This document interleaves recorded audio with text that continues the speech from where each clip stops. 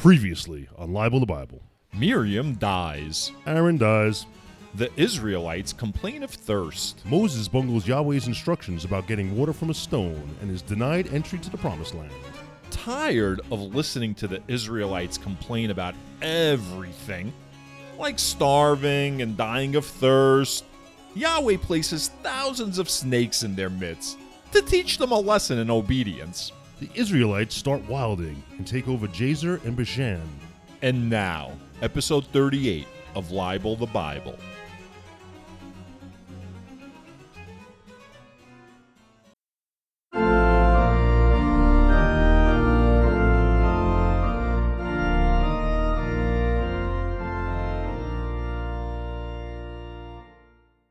Rusty, do you know why you're here?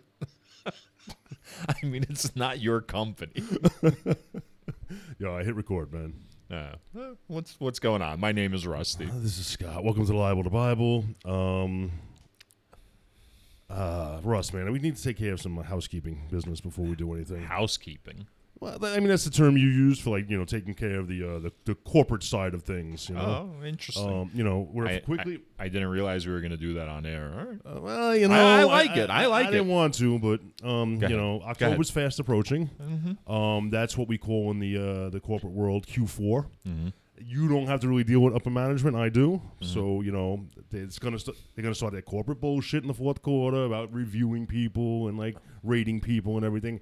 And I gotta tell you, first as the manager, mm-hmm. and kind of as your friend, mm-hmm.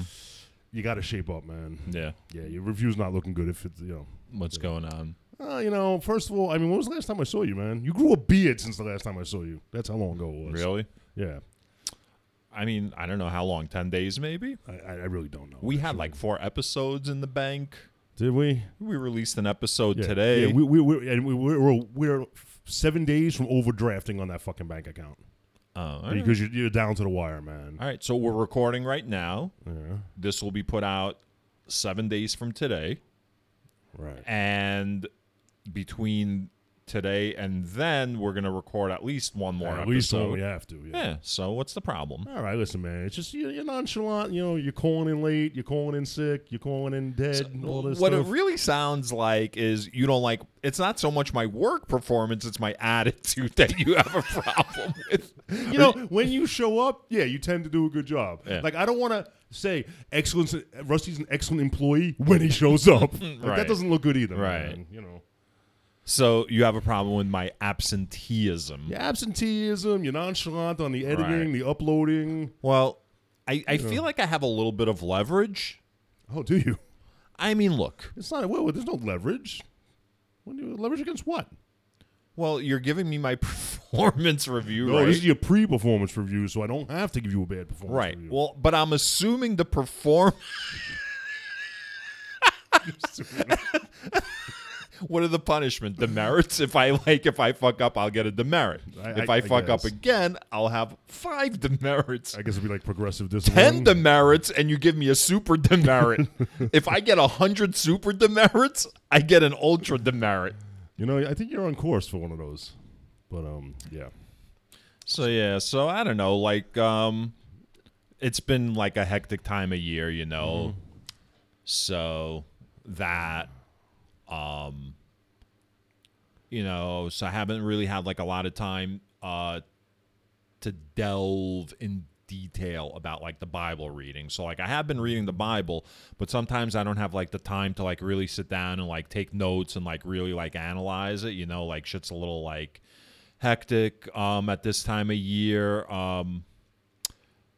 And I mean, like, the thrill of, like, Exodus has worn off. The thrill of, like, Genesis has worn off.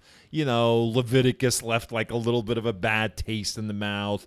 But, I mean, like, when I objectively look at it, numbers is all right. Like, today, there's I was gonna interrupt some you good and shit say, going on. as because we're having a dialogue here to improve, both you and me and the show. Sure. And Sure. I was gonna say, listen, man, numbers is gonna pick up. I know we've had a rough stretch lately, but I want you to want to work here, man. Yeah. All right. And that's all right. Well, I'm glad that you brought, my deficiencies to my attention. that was a deficiency. deficiencies, I would be like, yo, what was that editing shit you did that I had to correct you on last night? Rusty took all the tracks and somehow overlapped them instead of putting them one after the other. That's not true. I overlapped our intro music. So, like, if our intro music is, like, 15 seconds long, like, the first 15 seconds of the actual show opening. And the previously on.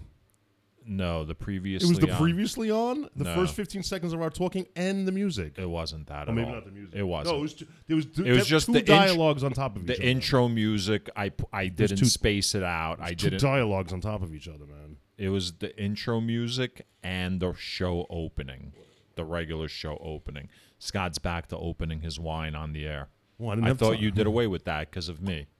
I thought because I make fun of it all the time, as you like said. you're doing right now. Like I'm you just couldn't- saying for you couldn't- anybody listening, we're on episode 38.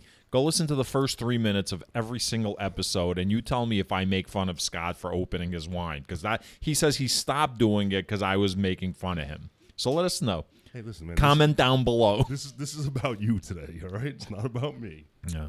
So yeah, I need you to I need to know. You had mentioned like when I got upset that you were criticizing me. You said, Scott, I just want to make the show a better show. Yeah. Which is fine. Yeah. You know the first step to making a good show? Tell me. Showing up for the show. No, All I'm right. here. I'm here. Yeah, you're here. All right. I Yeah, mean, this is episode 38. Have we missed a single week of production? Yeah. No. No. I mean, Oh, we did one, but we had to throw out one that highlight because I episode. was in Albuquerque, and And I we got were COVID. I got we were COVID. scheduled to meet, but you're the one that couldn't make it. Yeah. Have I ever not made it when I had to make it? Shit. Listen, just because you make it doesn't mean it's not like Doesn't mean it doesn't like- give you stress. yeah, it's like the Thinking last if second, I'm like- gonna make it. Yeah, exactly. I see. Exactly. So I said, Rusty. So your stress issues are my problem now. when you're the one causing the stress, yes. By showing up all the time But like at the last minute. at the last minute. I'm pouring wine on the air. What are you drinking? I'm drinking a. Wait. I can't talk because I'm 6 inches from the mic.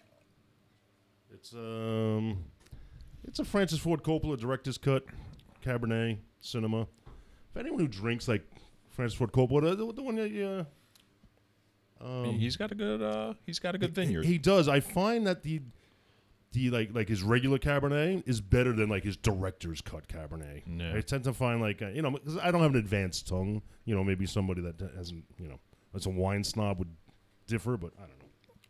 Speaking of advanced tongues, I heard someone say that "Hungry Like the Wolf" by Duran Duran is about cunnilingus.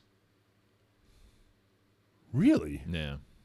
So everybody out there in the audience, I don't know, go look at the lyrics. I looked at the lyrics. I don't think so. But someone told me like 100%. You want to pause for like 3 minutes and listen to it, and then come back and review it? No, I don't want to listen to the song. I mean, I could pull up the lyrics. You want me to pull up the lyrics to "Hungry Like the Wolf"? I don't really care. I mean, that's Yeah, something we can no. look into, but Yeah. But We'll- you guys out there in the audience, we'll you can fact check pause us, and go take a look at the lyrics. smash the comment button below. Yeah. Like and subscribe. So when they say smash the like button, because I use the word smash in a different way. Like fucking. Right. Like you like to smash. So like people are smashing So you hit their it with your keyboard. penis. Yeah. Well, look, this younger generation today, they have grown up with internet porn. We grew up. Do you remember what we grew up with, Scott? Finding old nudie magazines like under someone's bed. Or Well, like, that, like, like you're a creepy friend's like dad or something. yeah, had, look like, what I found. yeah. I had a friend. You've met him. We went to the Pink Floyd concert with him. He lives in Philadelphia. Yeah. His parents had a bathroom where the wallpaper was like old, like 70s, like Playboy models. Seriously? Yeah, in their house. Like I've seen, like I've been to a lot of hipster bars, like in Bushwick and Williamsburg That now. makes- Like that's how they plaster their bathrooms. They're like Yes, and this middle-aged couple in the early 80s of Philadelphia had this in their, like, well, he was a musician, he was a drummer. Yeah. You know what I mean? So who knows what kind of swinging, like, shit they had going on. I'm starting. So they actually put that wallpaper up? Yeah, no, it was a house they bought, and it was like... I thought they bought it with that. No. And so what we grew up with... so like Scott said, definitely magazines, but really what we grew up with was that, like, not the pixelated, that, like, like the Cinemax, but scrambled. like it was all scrambled, right? So you had to like watch it like a hawk for like 30 minutes to catch like a glimpse of like, an areola if you were lucky. Yeah, and you're like, oh, here we go. And when it was in black and white, like to get the color was really like hitting the jackpot. Yeah. So kids today, they have grown up with like everything available to them at the touch of their fingertips. So when they like smash, like the keyboard, I wouldn't be shocked if they are smashing the keyboard. Nice, yeah. All right. Remember Phoebe Cates getting out of the pool? Yes, of course. I mean, right. That's like Gen X's, that's Gen X's version of Marilyn Monroe, I guess, like on the subway grate, like those iconic, like, yeah. So, I mean, so we're back. We haven't talked about current events or anything. Anything you want to talk about? I mean, the Queen died. Yeah, the Queen died. When was it? Like, a couple days ago. Yeah, like 3-4 days ago, that bitch died. Yikes. I mean, come on. Everybody was like all like shocked. Like the woman was 96 years old. John Oliver's last week tonight. Yeah. He made that joke, shockingly, a 96-year-old woman died of natural causes. Of course. No, but it's still sad. It's it's not sad for me. I got to tell you, it's the obvious joke to make because everybody is so like, she's 96 years old. My favorite joke was the meme that went around with 73-year-old man finally gets a job and it's Prince Charles. Yeah, he's been, I can't tell if he's wanted her to die, if he wanted to be king, because it's almost easier not to be king. Oh, it's better to be like the second-hand guy. Like you reap There's all the no benefits. pressure, No right? pressure. You don't have to meet with the prime minister. Yeah, you don't take all the heat. Maybe he's a bumbling idiot. Like he spent like the last 40 years trying to kill her. Like he just fucks it up all the time. I think he is a bumbling idiot. That's his mother, Wait, right? a bumbling or a bungling? Bungling, right? Not bumble. I think I say it like bumbling, like bumblebeing, bumbling, but it's probably bungling. All right, well, comment down below if you guys know out there in the audience. The shit out of that is button. It bungling or bumbling? Yeah. Yeah. So, that's current events. Ukraine apparently sustained a counteroffensive that Ukraine that brought back some land. Ukraine is game to you? Joke. I smash your game. No, when you say smash the game. So my dad was giving me a little insight into some of the logistical issues. So my dad was in the Soviet Army, okay? Mm-hmm. And he said that there's a huge difference between Western armies and what the Soviet Army was like. And Ukraine, coming into this war, was very much like a Soviet-style army because it came out of the Soviet system. But over the course of this war, they've changed to a more Western style. And here's what that means. In a Western military, you have like your platoon, and the person in charge of the platoon is a sergeant. So when you're like in the shit, you're taking orders from like your platoon sergeant. The platoon sergeant takes his orders from the lieutenant, the platoon lieutenant. Who's always depicted as a bungling idiot. Right. Well, because lieutenants are just like the sergeants are like enlisted men who have experience, right? Like the lieutenants are like the kids that have just like come out of like West Point or whatever, they don't have no military experience.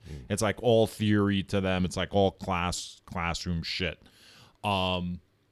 So the lieutenant is there, the sergeant is there, and then the soldiers are there. Then you've got like whatever, your majors, your captains, your colonels, but they're not with the Right. fighting men. They're like out like in the headquarters or whatever.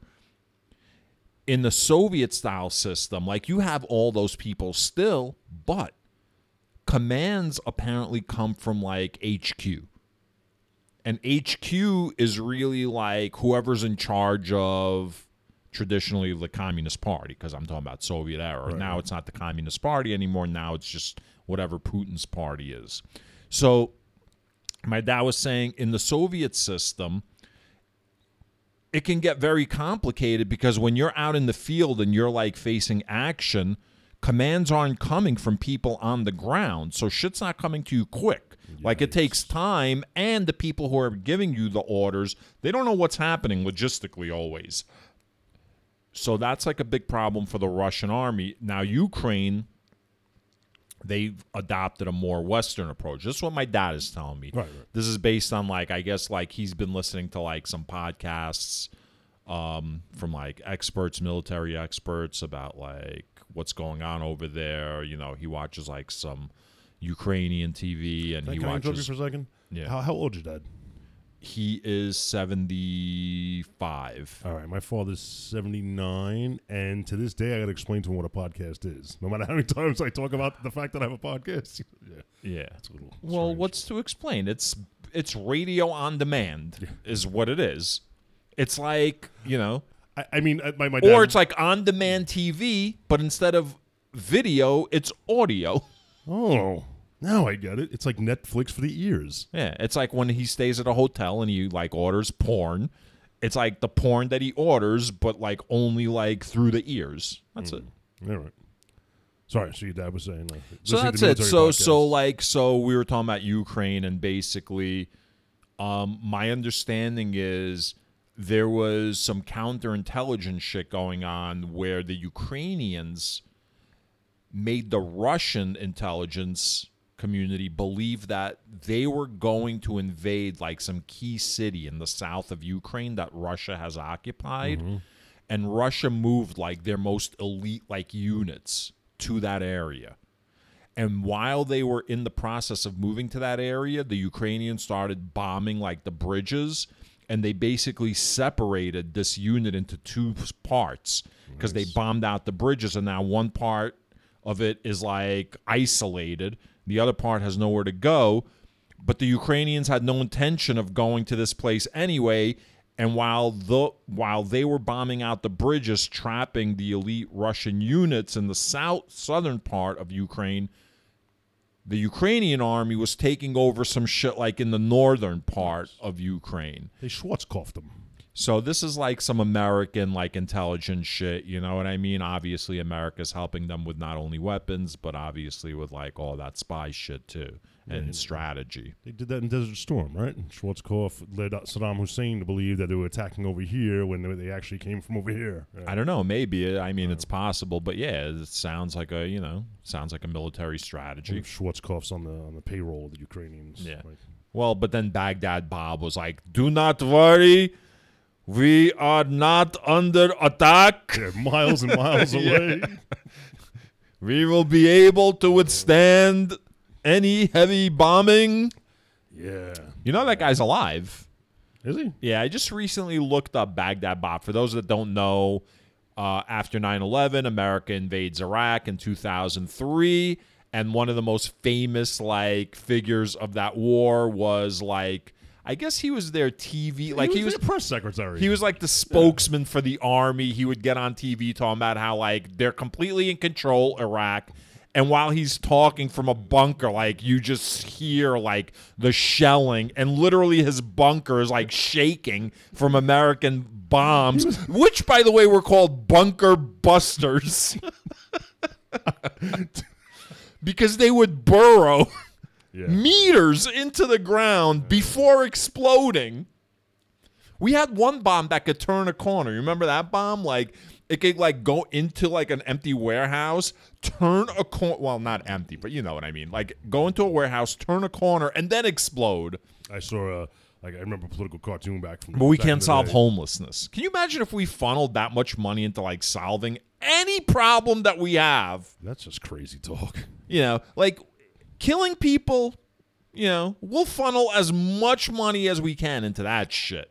And wait. You got brown people over there? We'll funnel our best weapons over there. Yeah, crazy, man.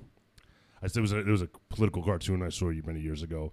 It was like Saddam Hussein in the house, and it was just like a missile coming at him, and then it stopped at his door, and like knocked on the door. When he looked through the people, it had like flowers in its hand, and when he opened the door, the bomb hit him in the face. I mean, that's great. That's the kind of shit that we built. Yeah, we totally were able to build that. Good stuff. But I mean, listen, when you spend like fucking an accumulated trillions of dollars on war, you're gonna invent some fucking goodies. George Carlin once said, "You know why we're good at war? We've got a lot of practice." Yeah. That guy was ahead of his time. Yeah, he was.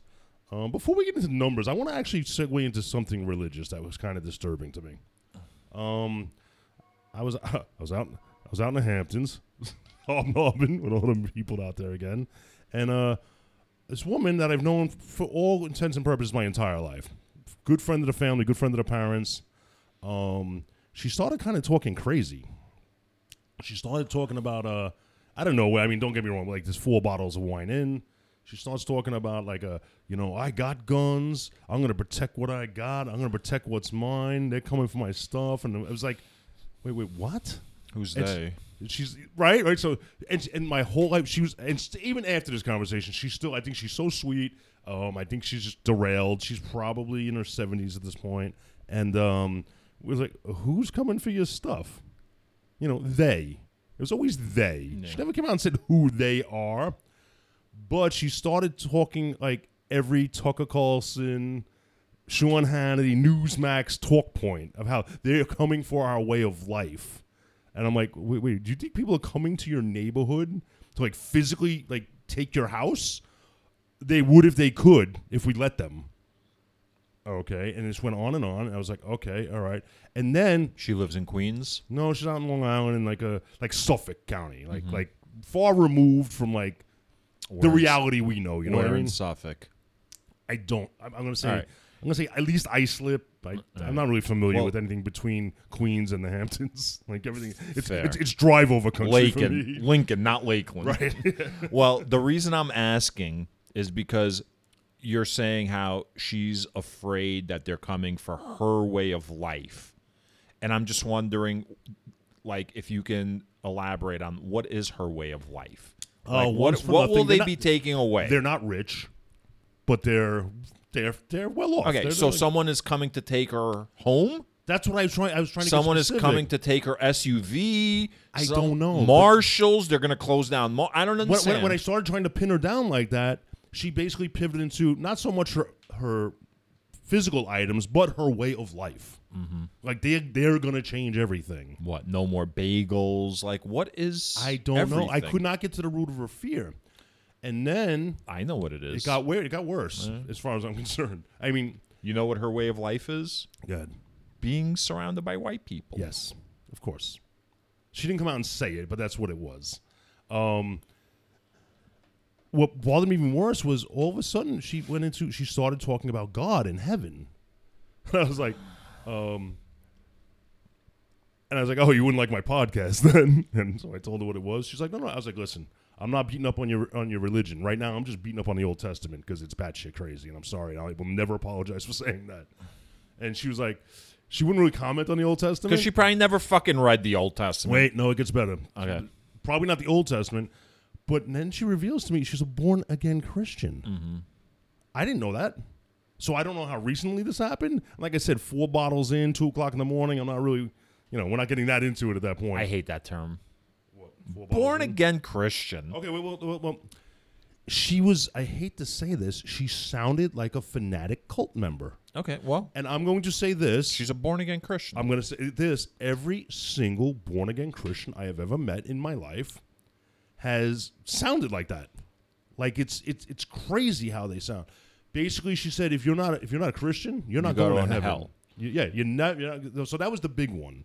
And no logic work, no anything. But what disturbed me was I have discovered, and I'm sorry if I'm insulting any born-again Christians, it seems like every born-again Christian I've ever met has had something really traumatic happen in their lives. Or they were addicted to something whether it's alcohol, drugs, pornography, whatever they might be cutting. It's almost like whatever they were addicted to, they traded in for Christ. And now I'm wondering, this is a woman I've known my whole life, and I'm actually now concerned, like, what was her trauma? What was her addiction? Because I've never seen, air quotes, a normal person, like, turn to being a born-again Christian. Yeah. So I'm just wondering now, I'm like, did I miss, like, something, like, traumatic in her life? And I mean, if you had a bet on it, like, if you had to place odds, being that she's a woman, I'd say at the top of the list is probably, like, sexual abuse. I'd say that's probably like at the top of the list. She recently had a breast cancer diagnosis. Okay. At stage 0, treatment's going very well, thankfully, and she's fine. She's fine. But she was a born again before that. I don't know when. That's why the next time I speak to her, when I'm not, inebriated, I'm gonna have to ask her, like, when did this happen? Yeah. Well, so yeah, it's just she sounds racist. She sounds scared. And really what you should have told her is she shouldn't really be all that concerned because given her age, like, there's not much time left for anyone to change anything about her lifestyle. Yeah, don't live in fear, buddy. Yeah, you know what I mean? Like, there's not a lot of time. Like, enjoy the time you have left. They're not going to get to you by the time you croak. Yeah, they might get to, like, the east end of Nassau. Right. Like, they might get to the Suffolk border by Right. the time. Right. Yeah. Right. They're coming from ways. It's just, I don't know. They're not coming for your hamburgers, man. I don't know what to say. Well, the Israelites are coming for the Canaanites. That is true. Now, what if she's right? Like 10,000 years from now, they're going to read the book of, like, the conversation we had, and they're like, oh, she was right. They did come for her stuff. Well, maybe if you show me a talking donkey in today's world, I might be concerned. I've met a lot of talking asses, man. Until then.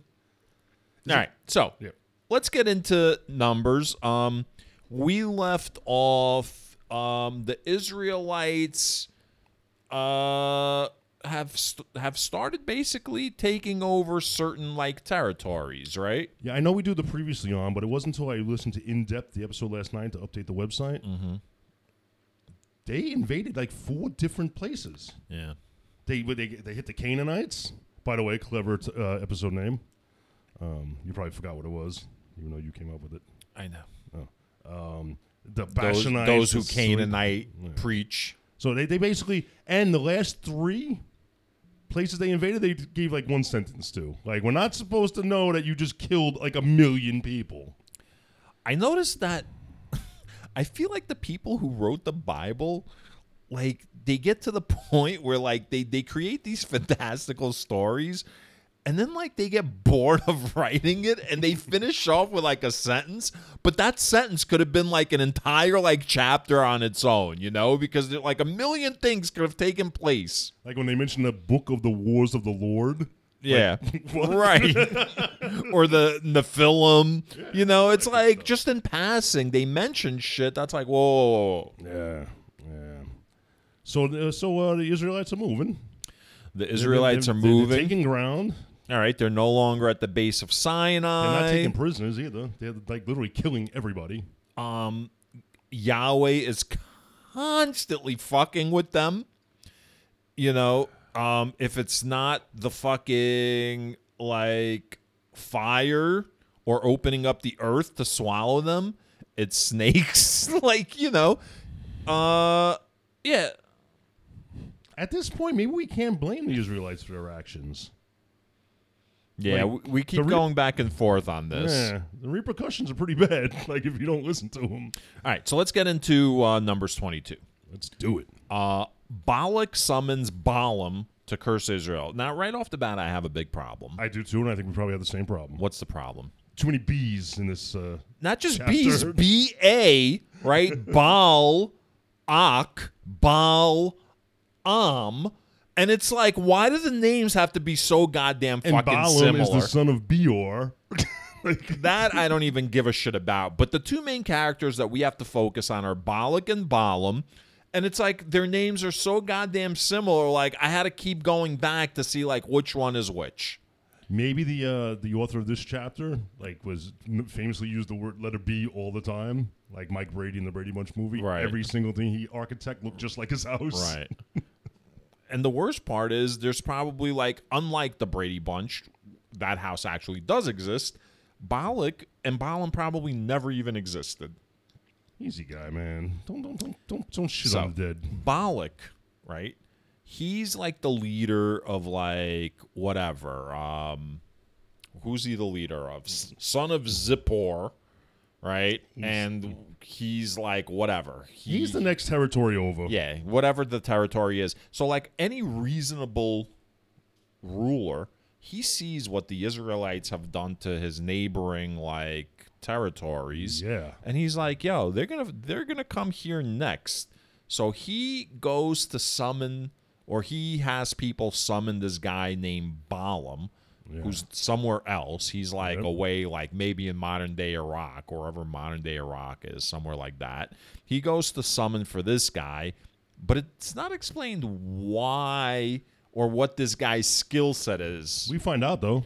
Yeah, well, apparently this guy's what? Like an oracle? He's kind of like the Moses and Aaron of wherever the fuck he's from. But from who? So now we're going to get into him getting directions from Yahweh later in this chapter. But before this, what was he doing? Well, he said he's sending messengers to Balaam because whomever you bless is blessed and whomever you curse is cursed. Right. So he's got a reputation of being a prophet, an oracle, or maybe a hand of God. Right. All right. So in Numbers 22, verse 6, Balak says to Balaam, or it's a message. He doesn't say it directly to him because he sends messengers. Yeah. He says, come now, curse this people for me, since they are stronger than I. Perhaps I shall be able to defeat them and drive them from the land. For I know that whomever you bless is blessed, and whomever you curse is cursed. So if you get this guy's blessing, man, that bodes well for you. So the messengers get there, and the guy's like, what? You know what? Spend the night. I'm going to talk to God tonight. I'll talk to you in the morning. And the first thing God says to Balaam, because apparently this is the same God, because he calls him the Lord, and it's spelled with that weird font. Okay. He's actually in communication with God, Yahweh, Lord, whatever. And God asks him, who are these people with you? Which just reinforces that this guy he's not all-knowing. So he tells him who they are, and he says, you shall not go with them because the Israelites are the blessed people. Do not go back to tell Balak that you're going to curse these people because they're blessed. Yeah, in Numbers 22, verse 12, God said to Balaam, you shall not go with them. You shall not curse the people, for they are blessed. So Balaam rose in the morning and said to the officials of Balak, go to your own land, for the Lord has refused to let me go with you. Yeah, you had your audience, now get the fuck out of here. Yeah. So the messengers go back to Balak, and they don't really quite tell the truth. They didn't pass that message along. They said he refused to come with us. Right. They left out the part that he spoke to God. How do you leave out that part? Right. So what's he do? He goes, you messengers suck. Let me bring up my first string messengers. And he sends new messengers out with the same request. But Balaam replied to the servants of Balak, although Balak were to give me his house full of silver and gold, I could not go beyond the command of the Lord my God. In that weird font, the Lord is spelled. Right. Basically saying no matter how much money you give me, I'm not going to tell you what you want to hear. I'm going to tell you what Yahweh said. Right. Well, he doesn't refer to him as Yahweh. So then he's like, you guys should spend the night. Right? And let me talk to God. So, Numbers 22, verse 20, that night God came to Balaam and said to him, if the men have come to summon you, get up and go with them, but do only what I tell you to do. So Balaam got up in the morning, saddled his donkey, and went with the officials of Moab. So do you think Yahweh's like, fuck, another group of stiff-necked people? I said no. I meant no. Like, why are you bothering me again? You know what it is? I'm starting to think maybe these people aren't stiff-necked. Maybe they're just like logical. And like, because everything Yahweh says flies in the face of convention and reason and logic. And you know what? You can't take no for an answer here. Because if you take no for an answer, you're going to get invaded and destroyed. So you got to ask a second time, I guess. No, really. Like, I don't know what Yahweh's like. He's angry over nothing here. So that leads us to Balaam, the donkey, and the angel. And I got to tell you, no one looks good here. Only the donkey. The donkey's the only one that is reasonable. All right, so Numbers 22, verse 22. God's anger. This is right. I didn't get this either. I had to read it twice. So I'm sorry, because to the audience. So I read Numbers 22, verse 20 to you. So Balaam got up in the morning, saddled his donkey, and went with the officials of Moab. The very next line in the Bible, God's anger was kindled because he was going, and the angel of the Lord took his stand in the road as his adversary. So, now he was riding on the donkey, and his 2 servants were with him. All right, so correct me if I'm wrong. Yahweh tells Balaam, yo, go back with these people to Moab. And then when you get to Moab, like, I'm going to, like, speak through you, and, like, you can tell, like, Balaam or whatever, that fucking guy's name is Balak, what the situation is. And Balaam is like, no doubt. Next morning, he fucking gets on his donkey and takes off, but God is angry because he was going. I don't understand. I just, while you were saying that, I came up with 2 possibilities. Go ahead. Either God, like, it's always, this guy always talks to God at night. So stay the night, I'm going to talk to God. God's probably so deep in the sauce at that point. He forgets that what he forgets. says. So maybe,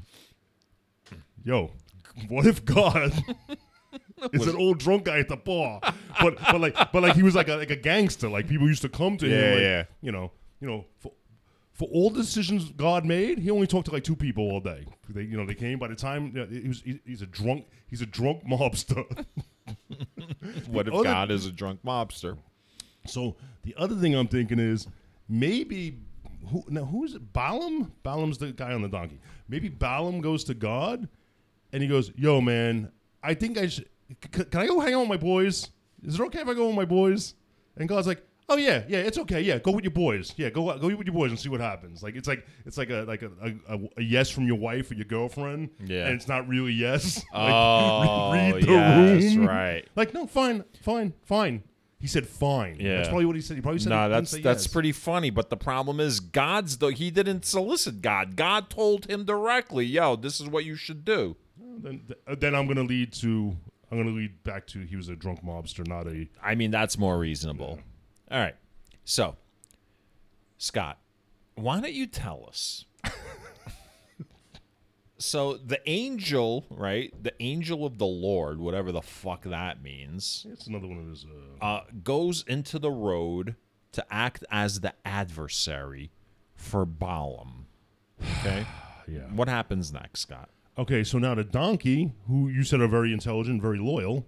Yes. He sees this angel in whatever form with a sword. Yeah. I'm assuming it's a humanoid. It's, but it's any dude that has the balls to stand in the middle of the road with a sword while a guy on a donkey and 2 assistants are with him is either crazy or he's got like backup in the ditch next to the road, right? You pull over for the one guy and then you get jumped. Mm-hmm.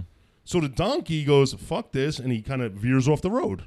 Like, I'm going to go around this dude. So the donkey already is smarter than the 3 men combined. Well, the real problem is...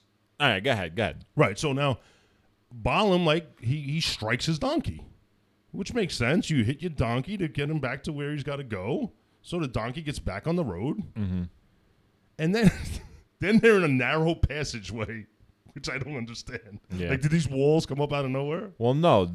The angel of the Lord moved Like he moved into this particular place. Oh, so they finally got to this place, and now the angel was there again. So he says like vineyards with walls on both sides. So I'm wondering if it's like actually walls of vines and stuff, not necessarily like a concrete wall. You know what I mean? I hear you. It doesn't matter. So now the donkey sees, and he starts to veer, and Balaam's sandaled foot brushes up against the wall, and I guess it hurts. Yeah. So he strikes the donkey again. Right. And again, I'm not mad at Balaam because, donkey's acting weird. Right. And we don't find out until later that this is his trusted donkey. But maybe his donkey's old. I don't know. So then the angel disappears. And the angel pops up somewhere else. Then the angel, pops up somewhere else. In a narrower place, like where he can't turn. Right. So now it's got sheer cliffs on both sides. So that gets us to Numbers 22, verse 27. When the donkey saw the angel of the Lord, it lay down under Balaam. And Balaam's anger was kindled, and he struck the donkey with his staff. Then the Lord opened the mouth of the donkey, and it said to Balaam, "What have I done to you that you have struck me these 3 times?" Balaam said to the donkey, "Because you have made a fool of me. I wish I had a sword in my hand. I would kill you right now." All right. Let's break this down before we move on. Let's spend the rest of the night on this one. All right. So, number one, any normal person's response to the donkey talking would be like, "What the fuck?" No. Balaam had an actual fucking response for him, right? "You've made a fool of me," he tells the donkey.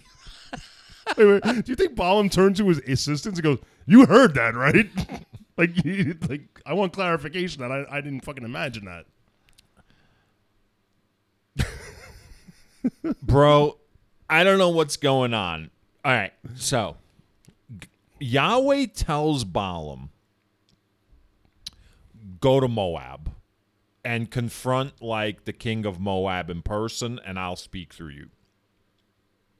Balaam gets on his donkey and takes off for Moab, which pisses off Yahweh. So he sends an angel to intimidate who? Because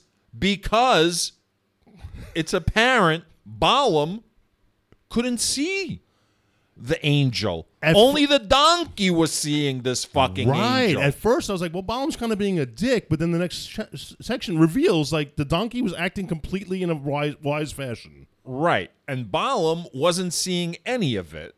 So I don't understand what Yahweh is upset about, why he's speaking through the donkey.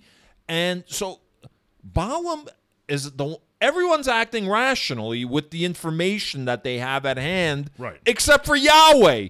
Yahweh is the only one acting irrationally. Am I wrong? You are not wrong. That's perfect how you said that. They made the best decisions with the information they had at the time. The donkey sees this angel with a sword, so the donkey moves to avoid it. Balaam doesn't see the angel with the sword, and he's like, "What the fuck is my donkey doing? My shit's breaking down on me." Yeah, you're making a fool out of me. You know why? Because maybe his assistants were like, "Hey, Balaam, let's take this crazy new donkey over here." And he goes, "Nah, I got check out my hot rod. I got my old donkey here." Yeah, so he's being made a fool of. All right.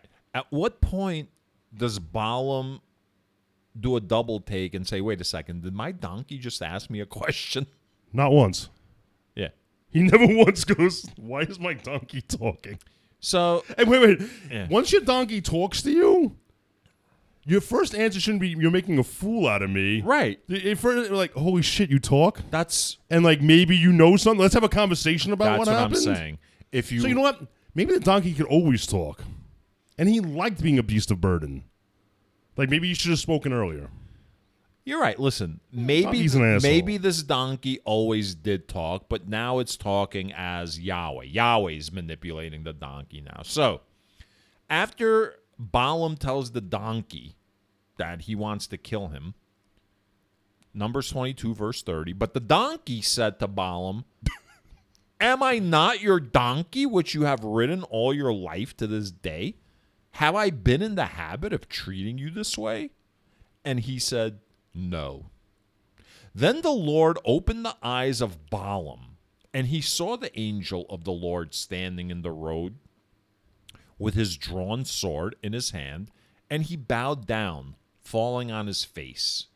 The angel of the Lord said to him, why have you struck your donkey these 3 times? I have come out as an adversary, because your way is perverse before me. The donkey saw me and turned away from me these 3 times. If it had not turned away from me, surely just now I would have killed you and let it live. Okay. Please, because this is fucking so dumb. Okay, so the donkey now saved the guy's life 3 different times.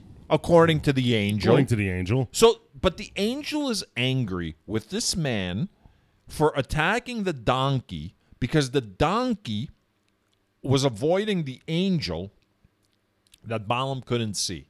Right. So he's upset with Balaam for doing something to the donkey that he couldn't possibly know the reasons for why the donkey was doing it. Right. Yeah. So listen again. Yeah. Why is he angry at Balaam?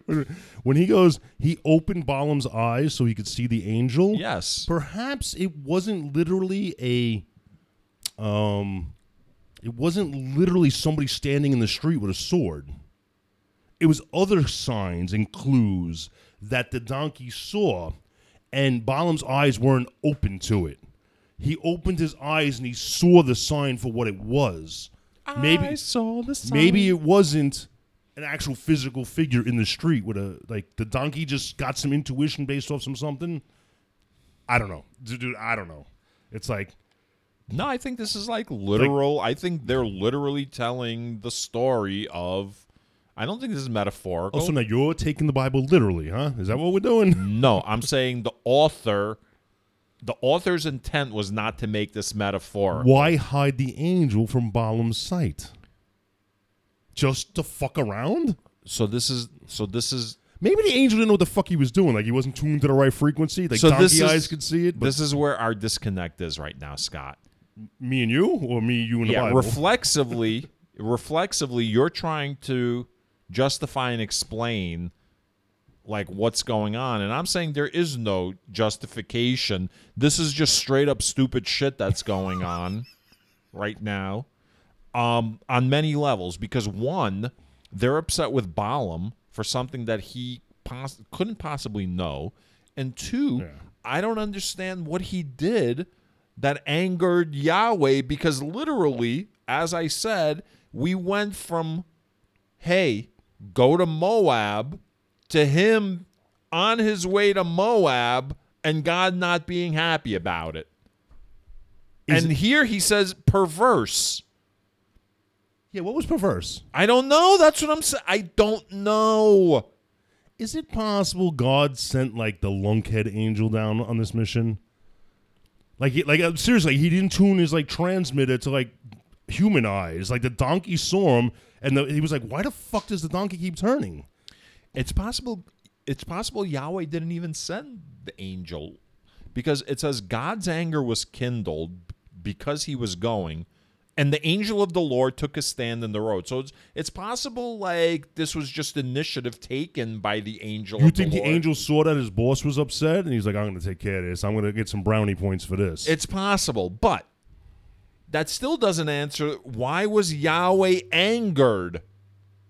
Can someone explain this to me? No, nobody can fucking explain it.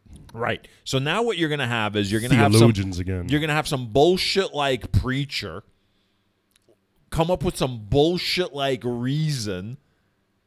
Wait. This is great.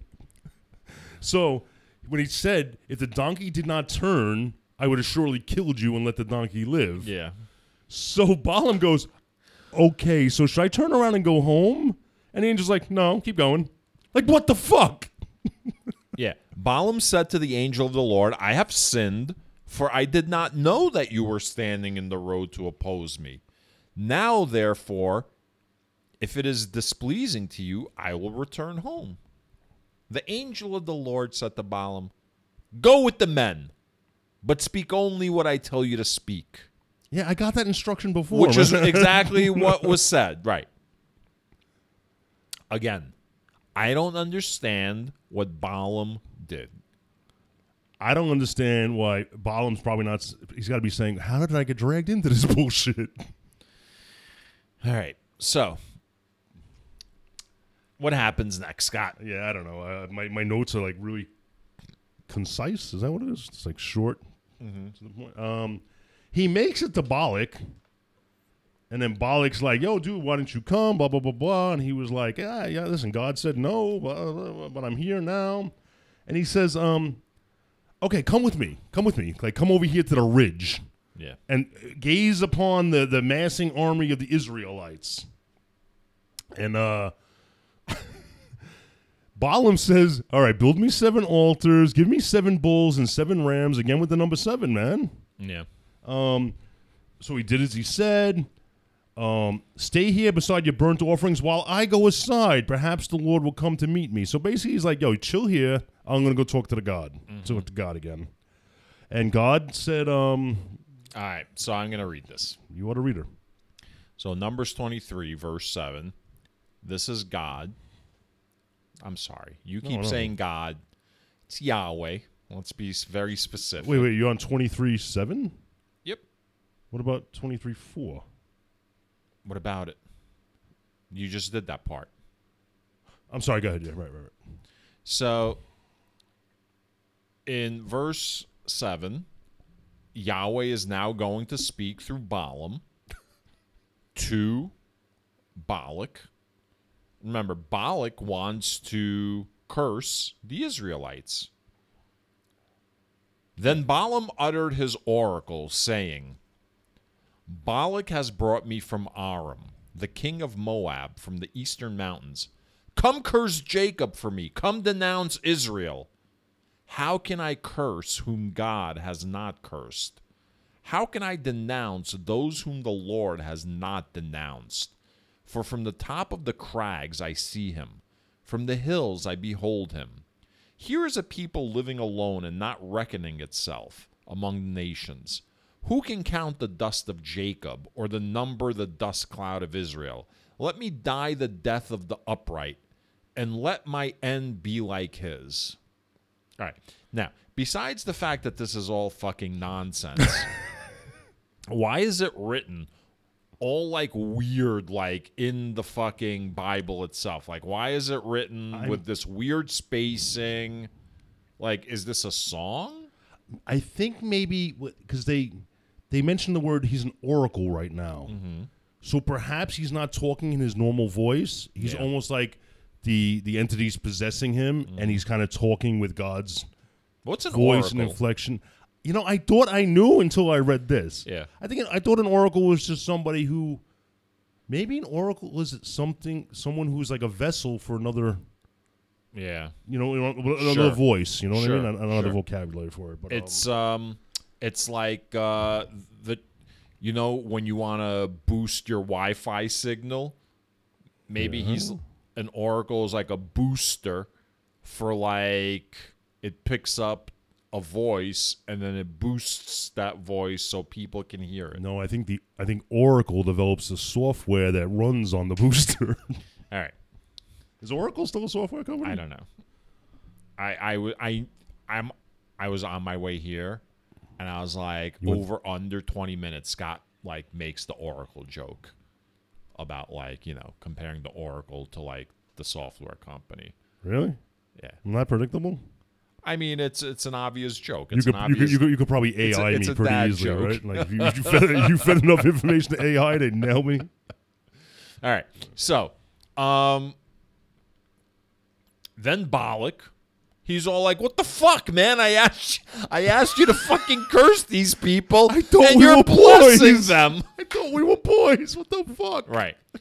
So, of course, Balaam is like, "Yo, I told you I can only say what Yahweh puts in my mouth." Well, he says the Lord. So, you know what? He's probably been going to the Oracle. Well, The Oracle in the Matrix, too. You used to go to her for knowledge because she could see things you couldn't see. Okay. Right? So, I mean, obviously, Balak was known to Balaam and probably to everybody that he's a window into God.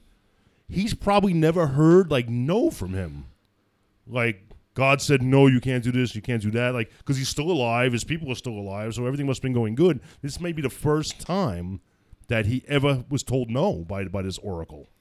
Here's what's really going on. Remember Ghost? Yeah. You remember Ghost? Do you remember us watching it together? So do you remember Whoopi Goldberg was like the charlatan, right? She wasn't really a medium. Yeah. Loved her. Right? Yeah. Until Patrick Swayze showed up, and then she really was a fucking medium. She was an Oracle. Yeah. That's what this guy is. She wasn't a medium, she was an Oracle. Well, I guess she was a medium. This guy fucking Balaam, right? He had the reputation for like being an oracle, right? But he'd never met Yahweh. This is his first time meeting. This is his first like actual like communication with Yahweh. Did you hear about the short psychic that escaped from prison? They're looking for a small medium at large. I'll see myself out. So what do you think about my theory that I just mentioned? What was your theory? All right. So let's move on to Balaam's second what oracle. was your theory? It doesn't matter anymore. I'm ready to move on to Balaam's second oracle. So Balak said to him, "Come with me to another place from which you may see them. You shall see only part of them and shall not see them all, then curse them for me." So Balak's whole plan is, I brought this fucking oracle here to curse the Israelites. He blessed them. Maybe if I take him to another place, he'll curse them. That's reasonable. Maybe he's like, yo, dude, you don't understand. Maybe you need to get let me show you these. Let me show you these dirty motherfucking Israel. You've been looking at like the clean Israelites. Let me take you to the ghetto. That's a bad example. Yeah, that right. I'm showing you. Yeah. Like you've only seen You've only seen People like weaving. the secular Israelites. Let me take you to the Hasidic section of town. They're playing ukuleles or what's that? They're ripping necks off of chickens in the street. They're taking public money and running schools into the ground, not teaching kids shit. That happens? It's like a big story in the Times this week. Like how New York City, they give money to yeshivas, and then these yeshivas like don't teach like shit that they're supposed to teach. Well, like it's just like religious instruction. Nice. Gangster. Subsidized. That's what it is. Subsidized. So anyway. So, Balaam is going to curse the Israelites, right? Absolutely. I mean, he sees them for what they are now. Here's the funny part. So, Numbers 23, verse 15, Balaam said to Balak, "Stand here beside your burnt offerings while I meet the Lord over there." It's always like over there. He's always got to go somewhere to meet the Lord. I see where you're going, I think. So, I'm not going anywhere. I'm just saying, like, whenever he You're going talks to the somewhere. Lord, like, he always has to walk away. Well, let me interrupt. That's fair.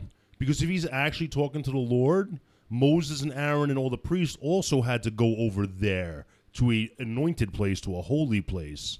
God couldn't just show up here. But it doesn't sound like he's making him, like, become holy. He's just going behind a tree. And by holy, I mean clean. Yeah. Yeah, I don't know. Like, I don't know what's going on. So anyway, so he goes off to the side and he talks to, like, the Lord. And then he goes back to Balak. And this is what Yahweh says through Balaam. "Rise, Balak, and hear. Listen to me, O son of Zippor. God is not a human being that he should lie, or a mortal that he should change his mind." First of all, God's changed his mind plenty of fucking times, so let's just get that shit straight, right? Has he promised, and will he not do it? Well, so far, yes. He's made many promises that he hasn't. Yeah. Has he spoken, and will he not fulfill it? See, I received the command to bless. He has blessed, and I cannot revoke it.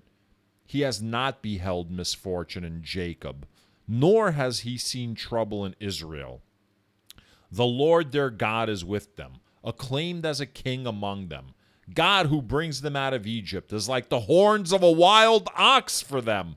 Surely there is no enchantment against Jacob, no divination against Israel. Now it shall be said of Jacob and Israel, see what God has done? Look, a people rising up like a lioness and rousing itself like a lion. It does not lie down until it has eaten the prey and drunk the blood of the slain. So you can imagine Balak is not happy to hear this, because I imagine that his is the blood of the slain that is being prophesized, and he is the prey that the lions will be feasting upon. Yeah, I'm thinking he's definitely regretting getting this oracle to come to buy. Like, this is not good news. Yeah. So then Balak comes up with a great plan. Balak says to Balaam, come now, I will take you to another place. Perhaps it will please God that you may curse them for me from there. Now, okay. Wait. You missed this part. Go ahead. After Balak heard that from Balaam, he goes, okay, all right, do me a favor. Don't curse them, but don't bless them either. Like, let's just leave it even keel. And then Balaam's like, what? Didn't I just tell you? Like, they're already fucking blessed. There's nothing I can do. Where's that part? 22, 25. Numbers 22, 25. 22? Numbers 22, verse 25. That's last chapter. You're on 20. I'm sorry, 23. I'm sorry. 23, verse You know 25. glasses. Then Balak said to Balaam, do not curse them at all, and do not bless them at all. Like, basically, let's call it even. Get out of here. Don't do anything. Just let's leave it even. Right. But then he says, come with me to this place. Yeah, now you're really going to see the he dregs of wants society, yeah. him to curse them. Now, no, when he's playing a game now, he's like, all right, man, you don't have to do nothing, but just take a look at this. Just, in his head, he's like, maybe this will change his mind. Yeah. Yeah. So you got to explain this to me. No. What is this? Because there's been a lot of stupid shit that I haven't understood with the donkey and the angel and people doing what Yahweh says, but then Yahweh being upset with them for doing exactly what he says. What does Balak think? Why does Balak think that taking Balaam to another place is going to bring on the curse? Maybe he thinks Balaam... Maybe he doesn't quite believe that Balaam speaks for God. He always trusted his insight and his wisdom and his prophecies because it always benefited him. Now he's starting to say something negative, and he's like, well, maybe he doesn't really have but I still want his blessing because I'm superstitious. Yeah. You know what I mean? So maybe he's like, if I can get him to say, oh shit, you're right, I'll bless you and curse them. Yeah. Like, everything will be okay. He's grasping at straws. He knows his end is nigh. Yeah. All right. I mean, I'm not gonna get too hung up on it. Just a lot of stupid, like, nonsensical shit has occurred over the past 2 chapters, and that gets us to Numbers 24, Balaam's third oracle. Oh, okay. Wait. Yeah. All right. Sorry. Go ahead. They broke this. They broke the oracles up in a weird fashion. They did. Well, everything is weird about this book. I mean, what is not weird about this book? It's super weird. He went to the 4th place, or he's doing that now? No, they're going to their 3rd place now. Wait. In each place, he sets up altars and sacrifices rams and bulls and all that. Yeah, like that 7, like the 7 oxen, the 7. So there's a lot of animals dying, and probably being like Yahweh's probably telling Balaam, all right, you can entertain him, but you need to produce some fuel for my ship. Like, Right. It's just like, what are you doing with all these carcasses? But I mean, again, in fairness, it's Balak that's like proposing all of these new sites. So he's just playing into like Yahweh's hands. Yeah. Every time he proposes a new site, Yahweh's like, score. Right. I get more animals. So we're on 24, right? Yep. All right. You gonna talk? Oh, I mean, I could do it. It's nothing really. Balaam saw that it pleased the Lord to bless Israel, so he did not go to look for omens, but set his face towards the wilderness. He was telling Balak, "Yo, dude, enough, man. How many times I got to tell you? Yeah. Like, I don't want to piss this guy off. I'm doing what he's like. You want to kill me and my donkey and all that shit. I don't want, So you got to read it, man. I can't read. I mean, basically, he does another one of these fucking like blessings. Water shall flow from his buckets. God who brings out, I see what happens here. Who brings him out of Egypt, blah, blah, blah. And basically he blesses the Israelites for a third time. This time, he's not pointing out that I'm not going to curse them like he did the first 2 times. Now he's actually saying, oh shit, they got some nice tents. Oh look, they got some. Now he's talking them up. And I'm wondering if this is just a way for Balaam to tell Balak, yo, dude, man, it's a lost cause. Yeah. Well, the last lines are, blessed is everyone who blesses you, and cursed is everyone who curses you. And so Numbers 24, verse 10, then Balak's anger was kindled against Balaam, and he struck his hands together. Balak said to Balaam, I summoned you to curse my enemies, but instead you have blessed them these 3 times.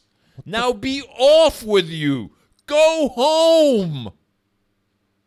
Right. Then he said, I said I will reward you richly, but the Lord has denied you any reward. Oh, he was telling the oracle, dude, I would have fucking paid you. Yeah. But now this Lord, Yeah. this Lord that you're listening to has denied you. Yo, by listening to him, you missed out on these. Yep. Yeah.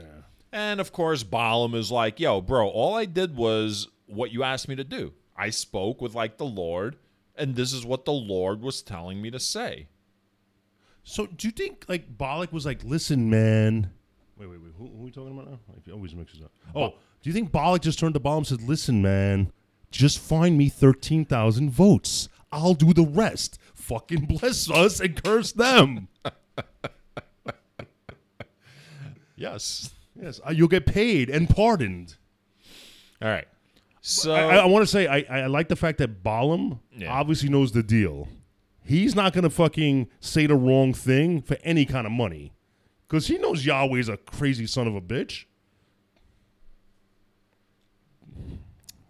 So that gets us to Balaam's 4th oracle.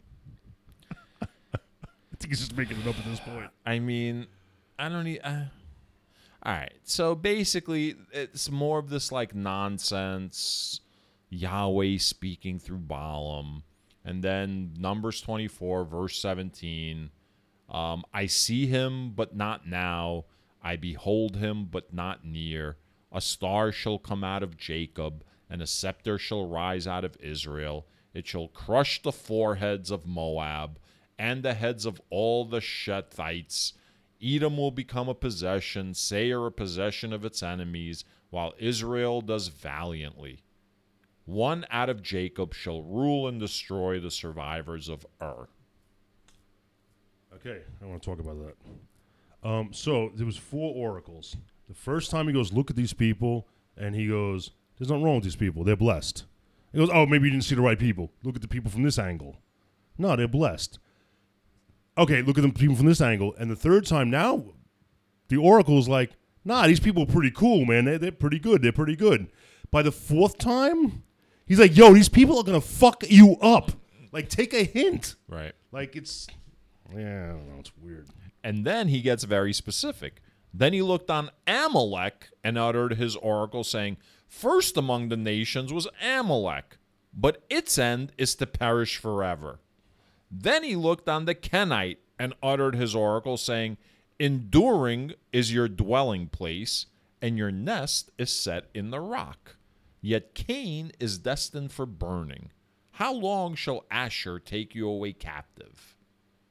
Again he uttered his oracle, saying, alas, who shall live when God does this? But ships shall come from Kittim, and shall afflict Asher and Eber, and he shall also perish forever. Then Balaam got up and went back to his place, and Balak also went his way. Now, basically, is he saying, you think you got it bad? They're not going to be done with just you. There's going to be ships from other countries coming. They're going to fucking lay waste to those ships, lay waste to these people. You're just a stepping stone. Like, I can't help you or the next three peoples that they kill. Yeah, I think he's basically being told what Yahweh's plan is. But I want you to notice something. So you had just described the 3 different, like, oracles that occurred, right? He gave the first one, and Balak was like, well, look at him from this angle. Then he gave that one. Then Balak was like, well, what about if you look from this angle, right? And then you said, well, these people are pretty cool, right? Yeah. Now, the oracle is speaking as Yahweh, right? Yahweh is speaking through the oracle.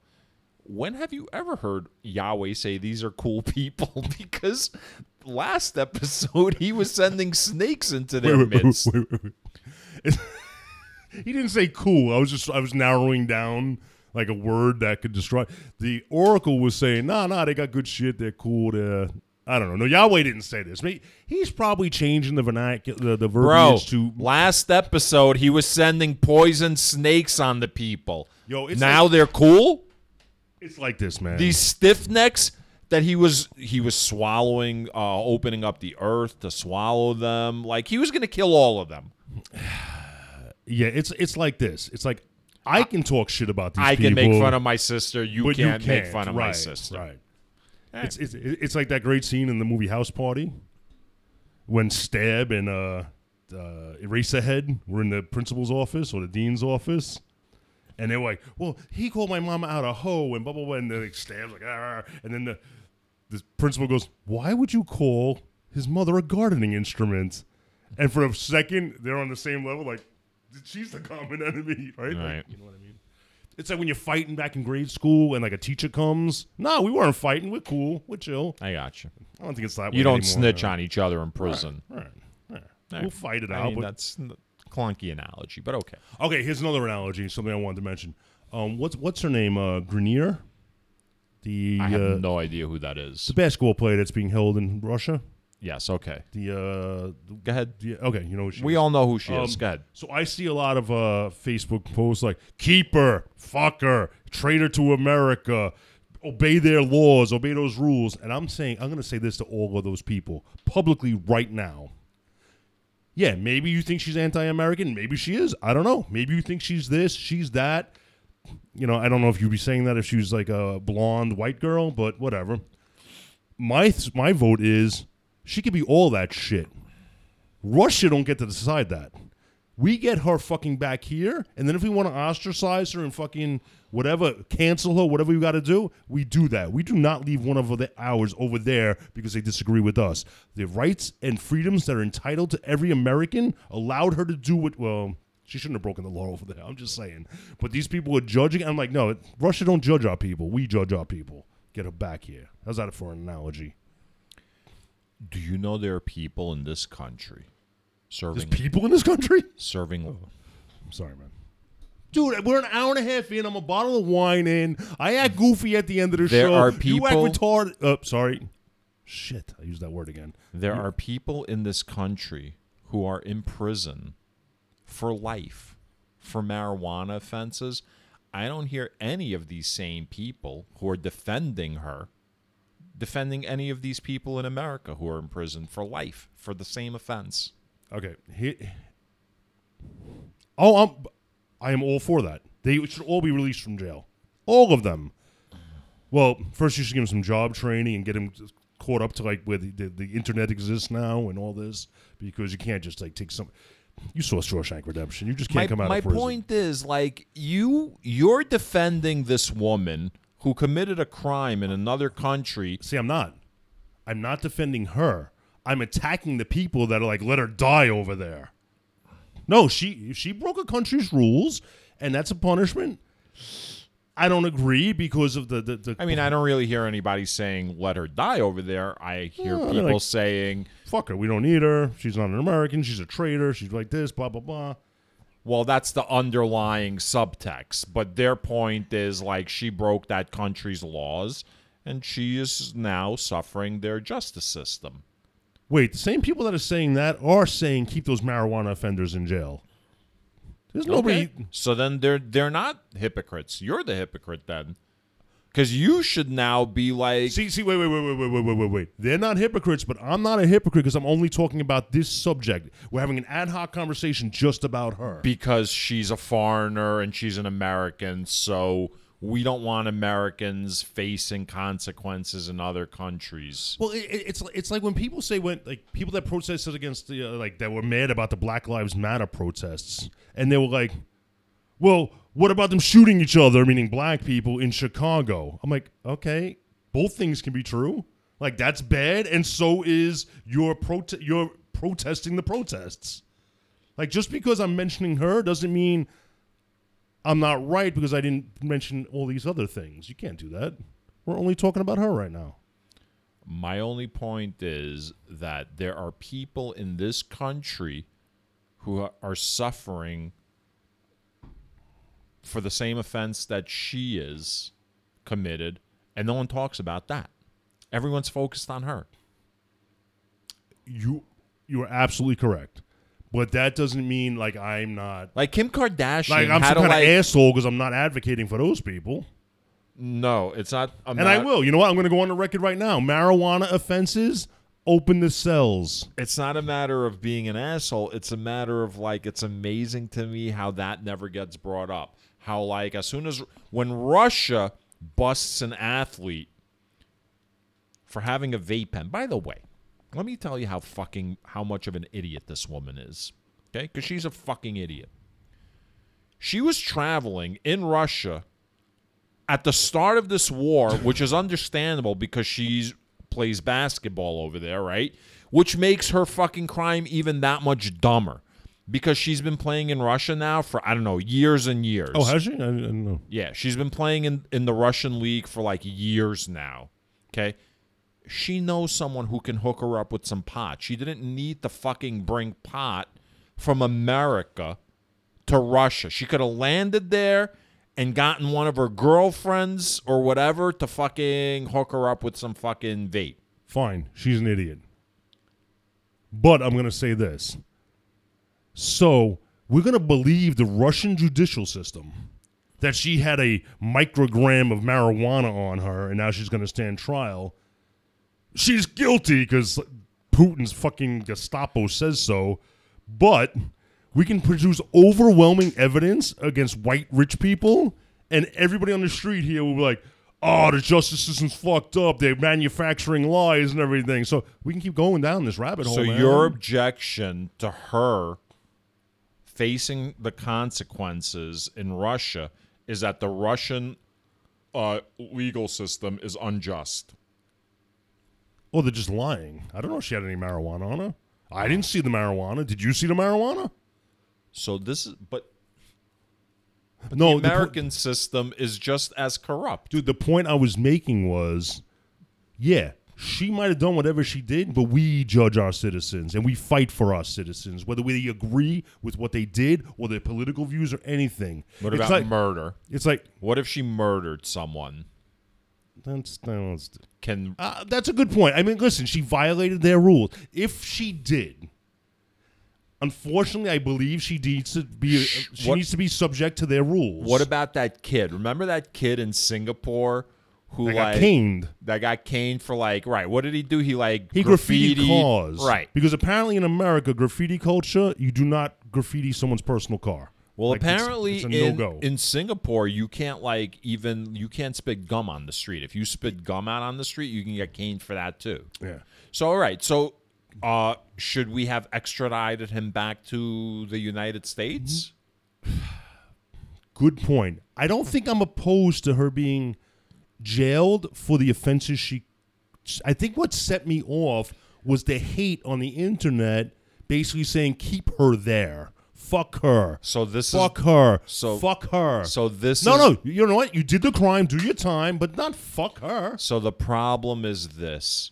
We have lost our ever-loving minds in this country where we no longer can look at any issue objectively and make a fucking argument.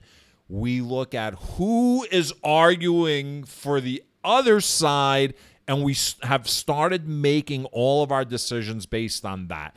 And that is why the whole COVID fucking thing was a fucking debacle, Scott. Mm-hmm. This country fucked up COVID so badly. We wrecked our whole fucking economy. We wrecked a whole bunch of shit. You're going to sit there 3 feet lower than me, by the way, in your fucking beach chair and tell me Joe Biden didn't fuck up the economy? Yeah. I mean, he certainly did fuck up the economy. He was a neoliberal who, through his fucking endorsement of, trade agreements, through his erosion of union rights, the legislation that he helped craft and shape and pass as a senator, as the vice president. We can do a deep dive into Joe Biden next time, and I think we should do a deep dive into Joe Biden, by the way. Oh, gross. But I want to get back to I don't even know her name. Grenier? Or am I thinking Lori Grenier? Who's no, on, it's like, not QVC? Lori Grenier. No. Because you better believe we'd be fighting to get her back. It's not Pam Grier. Pam Grier. Is it E. Lois? I don't know. Whoever, the chick over there. Yeah. I'm just saying, these people want her to stay and face the music, not because of the crime she committed, because half of them Brittany Griner. Okay, I was close. They want her over there because she disagrees with their politics. I understand. So you want her to be a political prisoner. Well, she was like one of those like kneel during the national anthem. No, I know what she was. Yeah. But I know what she was. That's their problem with her. All right, so go ahead. So I'm going to say this. So you want her back to fuck those people, not because it's the right thing to do. Oh, fuck. Now you're doing a deep dive into me. I can stop and face myself. Your view on it is reactionary. I want her back. Let me back up. Let me take a breath. I want her back because I believe her offense. Who gives a fuck? I understand she violated their rules and justice has to be played out in their country. I understand and respect Russia's laws and that she violated them. But I want her back because she's an American citizen. And I think the laws are ridiculous. But the laws are ridiculous here. Yes, but she's in the news, so we're talking about her right now. I can apply this same feeling towards everybody that's incarcerated in America for the same reason. I'm just saying, she's not going to face any kind of different punishment than she would have in, like, Alabama if she was caught with, like, marijuana. I saw Air Force One. Prisons in Alabama are nothing like the gulags in the Soviet Union. Is that Air Force One or is that Con Air? I never saw Con Air. No, Air Force One, when they had to release the general of the prison. All right. So anyway. I don't know. So, I mean, again. I'm just saying, let's not fucking persecute her because she kneeled for the national anthem. And I'm saying, let's not turn her into a martyr simply because the other side doesn't like her. That's fine. That's fine. I will take a more moderate approach towards her situation, but I mean, it's just, look, ultimately this is the thing. That's something to like notice in modern day life. When you start forming an opinion about like a hot topic, are you forming that opinion based on a chain of logic, or are you forming that opinion as a reaction to other people and knowing what their ideology is? Yes, I probably, if I didn't see the hate directed towards her, I probably would have been like, she violated a law in that country. We got to see how this plays out. I hope she does it right, but you broke a law. I don't believe I don't know if she did or not because I don't trust those people. Oh, she definitely fucking. Of course, she probably did. Well, she says she did. She did. Look at her. She's a fucking pothead. Come on. And then Russell, you can't say ultimately because I can go even deeper. Maybe if we fucking paid our female athletes a living wage, she wouldn't have to go to Russia in the first place. That's nonsense, too. No, that's nonsense because you say it's nonsense. What do you mean pay our athletes a living wage? Explain. I mean, pay the women's soccer team the same as the men. Do you understand? Just did that, right? They just did that? Yeah. Do you understand why athletes get paid a lot of money? Because they generate a lot of money. Right. Do you know? I get it. Can you name one player on The Liberty? You know who the Liberty is? I can't name any basketball players except for like LeBron. Okay. Well, the Liberty Kobe. are the WNBA RIP. New York team. I know who they are, but I don't watch basketball, so I don't know. Nobody watches. I can't name a single player on the New York Giants. All right. Well, let me put it this way. There are people who watch. Everyone who does watch basketball couldn't name a single player because the arenas are empty. And by the way, that's not on me, and that's not on you. No. You know who it's on? It's on women. Go and fucking support women. Don't fucking sit here and tell me, these women deserve to get paid the same. Blah, blah, blah, blah. You know who deserves to get paid the same? Serena Williams. Women who play tennis. You know why? Because people give a fuck about going to tennis and watching women play. You know what people don't give a fuck about? They don't give a fuck about going to watch WNBA players. You know how I know? Because I've seen the fucking arenas empty. Agreed. I've seen the TV ratings empty. They're not owed anything. Agreed. I'm only focusing on the American soccer team. You know, that was like so good for so many years, and we know their names. Right. Not right now. 2 hours ago, I knew their names, but that I could see parity. Right. But you're right. If you don't fill the stadiums, you don't sell the jerseys, you don't sell anything. You're not in the Wheaties box. No, right. That's where money comes from. I get that. So no, my blanket statement of I was just being hyperbolic. Let me tell you something, Scott. Wives. By the way, if your earning potential in your 20s 20s and 30s took you to another country for, let's say, 6 months at a time so you can earn a 6 or 7 figure salary for those like 6 or 7 months that you played, everyone should be so unlucky in their life. True. You know what I'm saying? Wait, you get paid $1 million to play basketball? I don't cry for any of these bitches that go to like play Italy. That's the problem right there. Why are they bitches? It's just a figure of expression. Oh, okay. It's a figure of speech. From you? All right, from a white man that's in power. These fucking broads. All right? These chicks over here. By the way, let me tell you something about this white guy. Okay? You and me, we wind up like in a fucking car accident or like our tire gets blown out in the middle of the night on a highway in Alabama and some Klansmen come and pick us up. Why don't you ask them if I'm a white guy? Forget the Klansmen, the police with our New York license plate. So I'm hardly white. You know what? I'm glad I have a shaved head in that case. Like I would have been like, yo, he's Jewish. Yeah, exactly. And on that note. All right. Peace, everybody. Peace.